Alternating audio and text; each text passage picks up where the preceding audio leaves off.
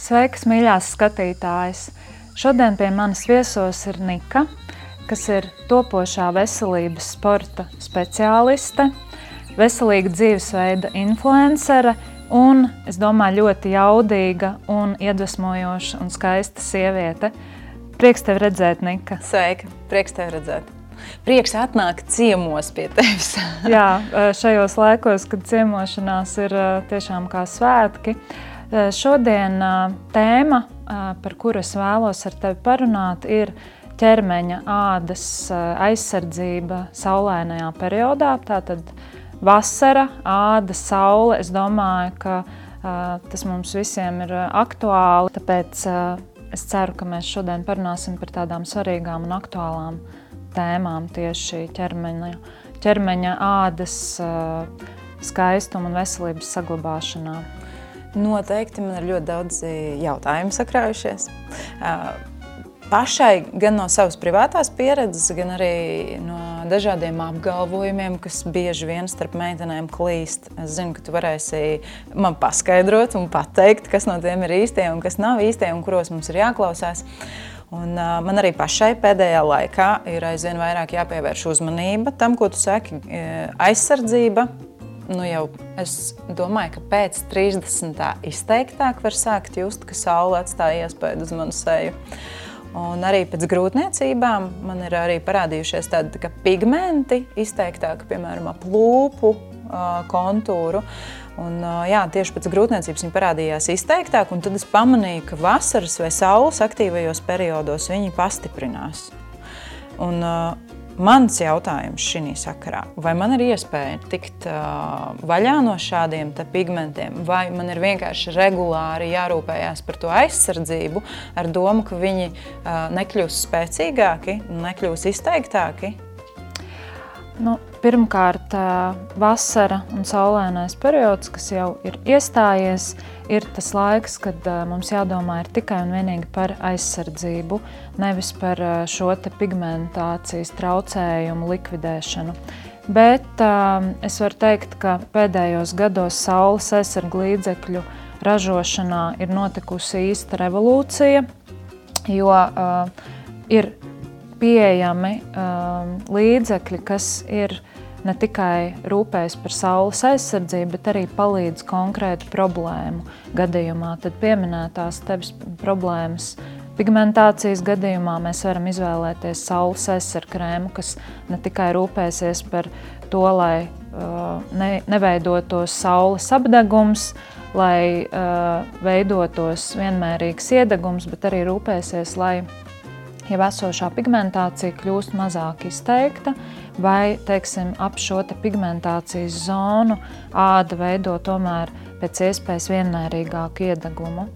Tātad ir specifiski šie saules aizsargu līdzekļi dažādu problēmu risināšanai. Un, manuprāt, tas tiešām ir tā ir revolūcija, jo līdz šim saules aizsargu līdzekļi pamatā spēja nodrošināt tikai šo pamatu funkciju. Saules aizsardzību. Es domāju, ka mēs uzreiz varam noskaidrot jautājumu par apzīmējumu 20, 30, 40 un 50, ko mēs bieži redzam uz šiem saules aizsargu līdzekļiem. Un te vienmēr ir tas mīts, kas klīst starp meitenēm. Ar 50 es nekad neiesauļošos, ņemšu tad to 20, jo visiem liekas, ka tas apzīmē aizsardzības stiprumu, un tas nozīmē savukārt, ka tad es nevarēšu iegūt savu brūnumu, ja es paņemšu 50-nieku. Varbūt tev ir tāds foršs skaidrojums, kā tad ir patiesībā ar tiem skaitļiem?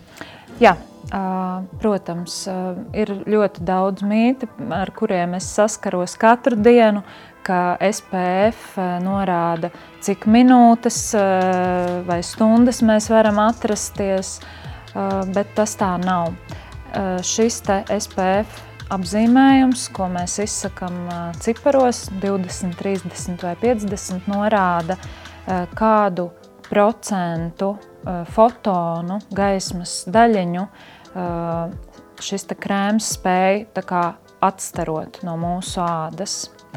Un, ja mēs runājam jau par šo aizsardzības līmeni, tad SPF 50 spēja atstarot 90 8% no mūsu ādas šos te fotonus. SPF 30 spēja atstarot ap 97% un SPF 20 ap 94%. Nu, lūk, bet nav runa ne par kādām stundām, kas ir droši. Tas ir tikai tiešām tā spēja pasargāt mūsu ādu no šī te kaitīgā starojuma. Tad jebkurā gadījumā tas nozīmē, ka krēms man ir periodiski jāatjauno. Jā, tieši to tas nozīmē. Bet, piemēram, kā arī ar tiem, kad es no rīta uzsmērēju aizsardzības krēmu, uzlieku, teiksim, kosmētiku un dodos ikdienas savās gaitās. Un, protams, ka šī saule kaut vai mēs speciāli nestāvam saulē, bet viņa ir aktīva un iedarbojās arī uz mūsu ādu. Tas nozīmē, ka tās dienas laikā man nepietiek ar to vienu rīta klājienu krēmu. Man ir jāpadomā, kā arī pa dienu vēl turpināt šo aizsardzību. Pareizi? Tā formula ir tāda, ka ja tu uzturies ārā saulē epizodiski, tad tas būtu pietiekami, teiksim, no rīta uzklāt šo saules aizsarga krēmu, bet ja tu uzturies visu dienu ārā, tad šī aizsardzība ir jāatjauno ik pa 2-3 stundām. Un neatkarīgi, vai tas ir 40, 30, 50 vai 20 vienalga. Jā, tieši tā, jo nav tā, ka saules aizsarga krēms ar SPF 50 var ilgāk aizsargāt tevi no šī kaitējuma. Ir runa tikai par šiem procentiem. Kā izvēlēties sev piemērotāko aizsardzības līmeni? Tā matemātika ir ļoti vienkārša. Cilvēkiem ar gaišu ādu, ar 1. 2. ādas fototipu, kam ir vasaras raibumi, gaišas acis, gaiši mati un gaiša āda, kura absolūti nespēja pretoties šim kaitīgajam ultravioleto staru bojājumam, kas praktiski nekad neiedeg, vienmēr apdeg, tad cilvēkiem ar šādu fototipu vajadzētu izmantot vienmēr maksimālo aizsardzību, kas ir SPF 50. Savukārt cilvēkiem, kam ir gaiša āda, tāda kā tu esi 2. ādas fototips, tev ir zilas acis, tumši blondi mati, āda ir gaiša, bet tomēr nav tik hiperjūtīga. Tad tavs aizsardzības līmenis būtu SPF 30. Tāpat tas attiecās uz bērniem, un tas attiecās arī uz cilvēkiem, kuriem ir liels dzimumzīmju, jeb ādas veidojumu daudzums.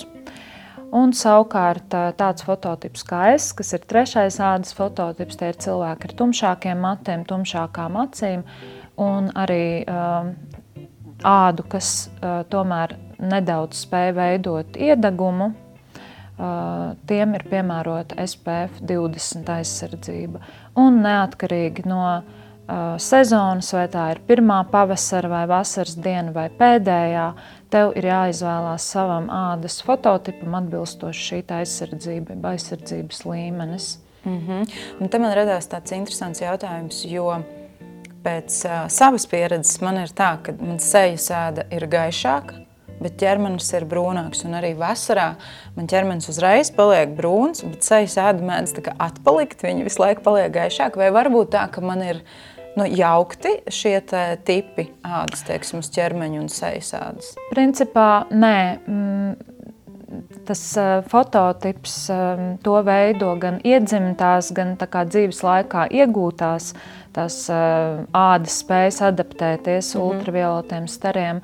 Atšķirās ādas anatomiskās īpatnības, bet man ir jāsaka tā, ka šo fenomenu, par kuru tu tikko minēji, var izskaidrot ar to, ka seju mēs vairāk pasargājam. Tāpēc arī tas saules iedegums neveidojas varbūt intensīvāks, bet ķermeni tomēr, pirmkārt, ķermeņa laukums ir lielāks, un tas, kas ir jau zinātniski pierādīts fakts, ka, lai cik mēs rūpīgi uzklātu šo ķermeņa saules aizsargu krēmu, tas nav pietiekami. Mēs nespējam noklāt pilnībā visu to laukumu, un ar to arī ir izskaidrojums, kāpēc šis saules aizsargu krēms ik pa 2-3 stundām ir jāatjauno, jo tādā veidā mēs vairāk kārtēji uzklājot, mēs vispār aptveram kaut nelielu procentu no visa tā kopējā ādas laukuma.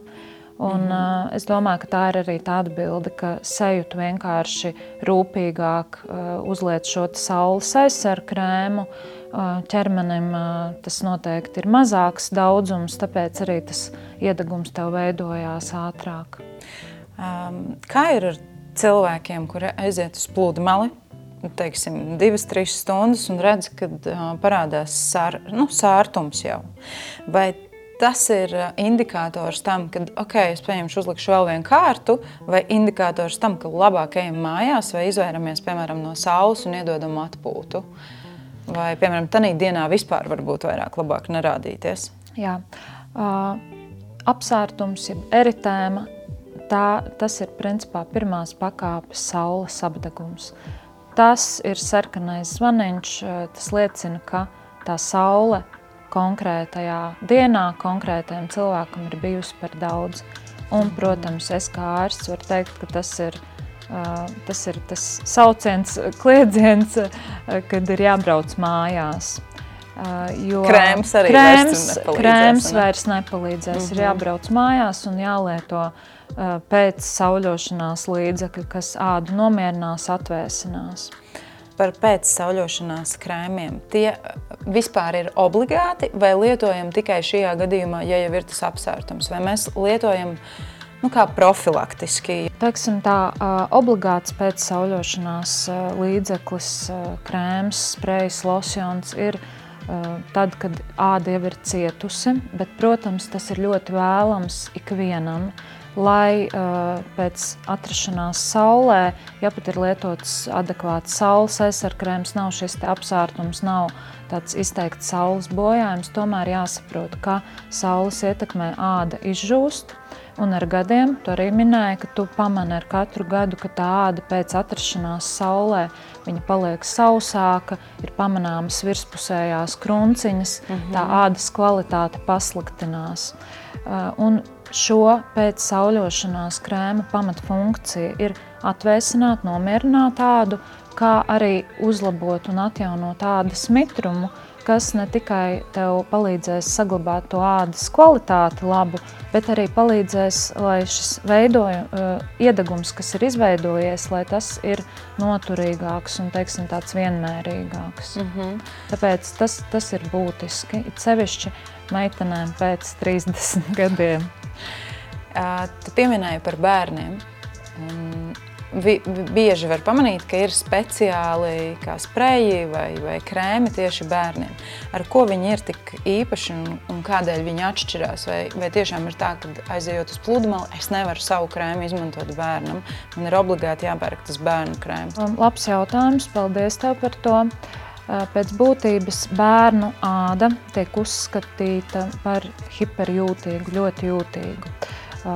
Bērniem līdz 3 gadu vecumam vispār būtu ļoti, ļoti jāpiedomā pie šīs saules aizsardzības. Bērniem līdz 3 mēnešu vecumam, līdz pusgadam mēs dermatologi vispār neiesakam atrasties tiešos saules staros, tāpēc ir būtiski ievērot visus šos drošas sauļošanās pamatprincipus, kas ir rīta saule vai pēcpusdienas saule, tāpat sekot arī šim te ultravioletās radiācijas indeksam, jo viens ir tas, ka ir spilgta saule, ir karsts, jo tie ir infrasarkanie stari, kas dod šo siltumu sajūtu, bet ir arī šī svarīgā būtiskā lieta, kas ir radiācija, kas bērniem var būt īpaši kaitīga un veciem cilvēkiem. Lūk, tad pamatā izdalam bērniem paredzētos krēmus, kas ir, teiksim, no 3 mēnešu vecuma, tādiem pavisam maziem zīdaiņiem, kuru āda ir tiešām hiperjūtīga, ļoti uzņēmīga un var reaģēt uz jebkādām ķīmiskām vielām. Tad tur būtu svarīgi, lai tas ir tiešām bērniem paredzēts krēms. Par vecākiem bērniem, teiksim, no 3 gadu vecuma, protams, labāk ir izvēlēties šos te bērniem paredzētos krēmus. Parasti tie ir ar dubultu, teiksim, tādu kopjošo un nomierinošo vielu daudzumu. Tie ir super droši, parasti nesatur nekādas kairinošas vielas, smaržvielas, neko lieku. Un bieži arī, teiksim, viņi ir specifiskāki ar to, ka viņi ir biezāki vai, teiksim, tādi blīvāk klājās, lai vecāki būtu droši, ka šis līdzeklis ir, teiksim, pietiekamā daudzumā uzklāts. Jā, noteikti, kad ej ar bērniem un atrodies ārā, jo es gribu pateikt, ka par sauli mums un saules aizsardzību ir jādomā ne tikai tad, kad mēs dodamies uz pludmali. Tās ir jebkādas fiziskās aktivitātes brīvā dabā. Jo, teiksim, tie sliktākie saules apdegumi, kurus es esmu redzējusi savā praksē, nevienmēr ir radušies pludmalē. Tās ir kundzītes, kurām ir savs dārziņš, kuras pavasarī ieliekās, zemeņu dobē un, teiksim, visbiežāk cieši mugura. Savukārt, teiksim, tādiem cilvēkiem, kas ir aktīvi sportisti, viņiem visbiežāk cieši seja, ausis, ja, tāpēc vienmēr arī bērniem ļoti būtiski ir saules aizsarga brilles un arī cepurīte. Tu pieskāries tematam īstenībā, ko es esmu bieži dzirdējusi. Ir pretinieki saules aizsardzībai, aizsardzības krēmiem, ja? Jā. Tieši sastāva sadaļu skatoties, jo viņi pamato ar to, ka tur tomēr ir sastāvdaļas, kas nodara lielāku kaitējumu mūsu organismam nekā šī saules kaitējums. Kā tu to vari pamatot, kādēļ ir šie cilvēki, kas noliedz saules aizsarga krēmus? Viņi nezina ādas vēža izplatību un statistiku Latvijā. Un, teiksim tā, es, protams, varu paust tikai un vienīgi ārstu dermatologu, kāda es esmu un ko es pārstāvu, tātad dermatologus un onkologus, tad viennozīmīgi tie skaitļi, kas ir ādas vēža rādītāji Latvijā, es gribu šeit pieminēt to, ka man personīgi pašai jaunākais ādas vēža melanomas pacients ir 25 gadus vecs vīrietis bijis. Līdz ar to tā statistika ir diezgan kritiska, arvien vairāk tieši jauni cilvēki saskarās ar šo te ļaundabīgo ādas slimību. Līdz ar to statistika un arī pētījumi, kas ir pieejami dermatologiem, viennozīmīgi liecina par to, ka saule spēj nodarīt daudz lielāku ļaunumu kā šie saules aizsargkrēmi. Turklāt mēs tikko aprunājām to, cik daudz mēs uzklājam šo krēmu. Protams, ādai ir uzsūkšanās spējas un kaut kāds neliels daudzums šo ķīmisko savienojumu, ķīmisko vielu nonāk asinsritē, bet praktiski krēma funkcija tomēr ir lokāla virspusēja, ādas līmenī. Jā, tāpēc es teiktu tā, ka tas noder, man liekas, jebkurā situācijā kritiski pieiet šai informācijai. Un tad uzreiz arī man nāk prātā, es atceros, es arī pati interesējos par šo tēmu pagājušajā gadu pirms vasaras tieši aktīvāk. Un es sapratu, ka atšķirās tie krēmi, kurus mēs varam nopirkt aptiekā, un vienkārši krēmi pieejami brīvi veikalos, kas arī ir domāti saules aizsardzībai. Bet, cik es pareizi sapratu, tad aptiekā redzot krēmu, ir veikti pētījumi, ja, tātad par šī krēma kvalitāti, ko savukārt vienkārši pārdodot veikalā kaut kādiem X brandiem. Mēs nevaram pateikt, ka ir veikti pētījumi, kā šis krēms strādā uz ādu. Vai pareizi sapratu? Protams, tad, kad runa ir par saules aizsarga līdzekļu drošību un efektivitāti, protams, aptiekā nopērkamā kosmētika, jeb dermokosmētika ir tas, ko es viennozīmīgi iesaku. Ja, tā teikt, nedomāt, netaupīt, bet tiešām izvēlēties tos krēmus, kas ir dermatoloģiski testēti, kuri nodrošina aizsardzību ne tikai pret ultravioletiem B stariem, bet arī ultravioletiem A stariem. Plus šobrīd mēs arī zinām, ka pārējās saules un gaismas daļas, kas ir redzamā gaisma, infrasarkanie stari, ka arī tie spēj nodarīt ļaunumu, veicināt novecošanās procesu sādā. Tāpēc, teiksim, krēms, kas ir nopērkams aptiekā, iedarbosies uz visām šīm te gaismas staru spektriem un nodrošinās aizsardzību gan ar šiem te fizikāliem filtriem, gan ķīmiskiem filtriem, kas darbojas jau šūnu līmenī. Jā. To mēs varam atpazīt uz iepakojumu, redzot SPF, un tad vēl ir jābūt UVA. Jā, jo noteikti. Ir tādi, kas ir tikai SPF. Jā, tad tie nodrošina aizsardzību tikai pret ultravioletiem B stariem, bet šī ultravioleto A staru aizsardzība arī ir ļoti būtiska. Tad mēs iegūstam lielāku, teiksim, aizsardzību, ja mūsu aizsarga krēms satur abus šos te. Jā, un tas ir principā, tā ir tāda šobrīd normāla prasība, kādai ir jābūt. Bet, protams, ko mass market produkti, vienkārši šie produkti nopērkam jebkurā veikalā, nevienmēr spēj nodrošināt. Tāpēc ir mums jābūt gudram pircējam. Pēdējais jautājums. Vai cilvēkam, ņemot vērā savas ādas īpatnības, tie paši sausa āda ikdienā, ja? Vai ir kaut kāda problemātiska āda, vai ir jāņem vērā, kādu šo te aizsargu līdzekli izmantot? Jā, protams, mēs izdalām specifiskus aizsargu līdzekļus gan sejas ādai, gan arī ķermeņa ādai.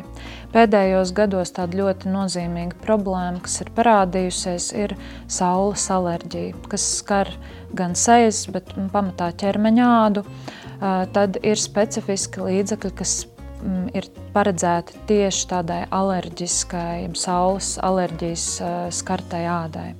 Tāpat īpaša vajadzība pēc specifiska krēma ir tādiem ādas stāvokļiem, hroniskiem stāvokļiem, kā atopiskais dermatīts, kā psoriāzes pacienti vai jau tevis pieminētas īpaši sausas ādas gadījumā. Tad mēs varam izvēlēties arī specifisku līdzekli, kas ir tieši jūtīgai, sausai vai atopiskā dermatīta skartai ādai. Un, protams, ir arī specifiska varbūt tāda profesionāļu grupa, kurai tu arī zināmā mērā piederi. Tie ir cilvēki, kas ir fiziski aktīvi un kuri, teiksim, arī nereti ne tikai guļ pludmalē, bet, teiksim, spēlē pludmales volejbolu, skrien. Un tad ir arī nepieciešams šīs specifiskās īpašības, lai krēms nenotek svīstot, lai tu neaplīpi ar smiltīm, lai šis līdzeklis ir viegli klājams un arī, protams, kas nav mazsvarīgi ūdens izturīgs.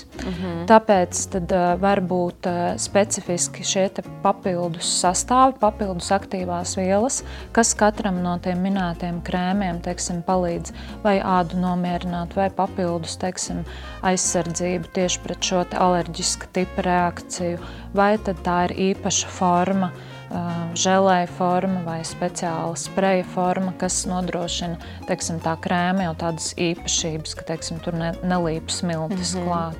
Tas ir būtiski, protams. Jā, tev taisnība, es neguļu pludmalē, man patīk staigāt.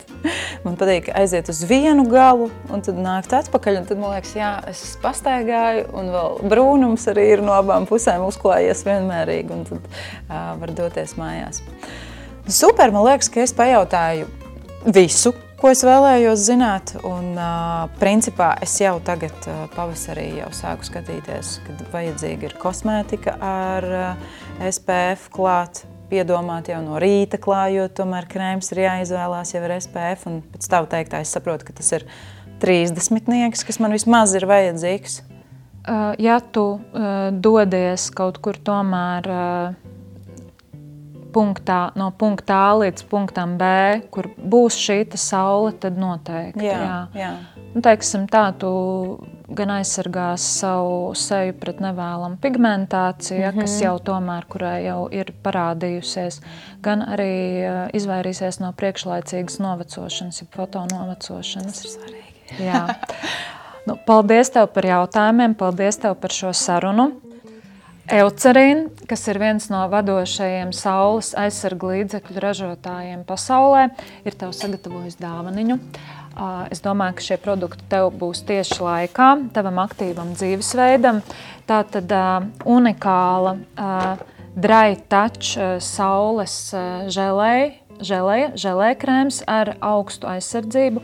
Te tu arī vari redzēt, kad ir gan UV. Tie abi. Jā, tie abi. Nu, lūk, tātad šī želēja ir ļoti viegla, viegli klājās, ātri uzsūcas un ir unikāla ar to, ka tiešām neviena smiltiņa nekas tev nelips klāt. Un arī pēc peldes, tad, protams, pēc šīm 2 stundām ir jāatjauno, bet ir arī šī saules un arī ūdens izturība, saules aizsardzība un izturība pret ūdeni. Lūdzu. Tu man atviegloji šo procesu meklēt sev piemēroto līdzekli.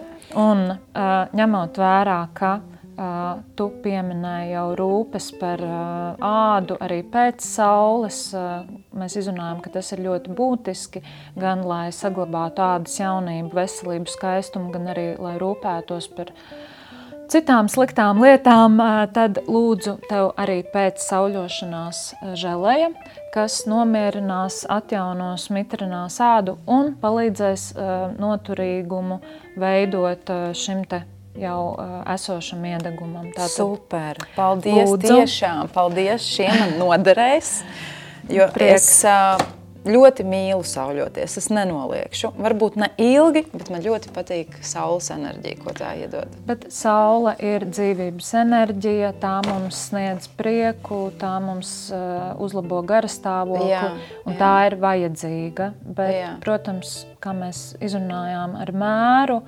un ar aizsardzību. Ar mēru un aizsardzību. Jā, super. Paldies par sarunu. Paldies, Nika, paldies tev. Tiekamies.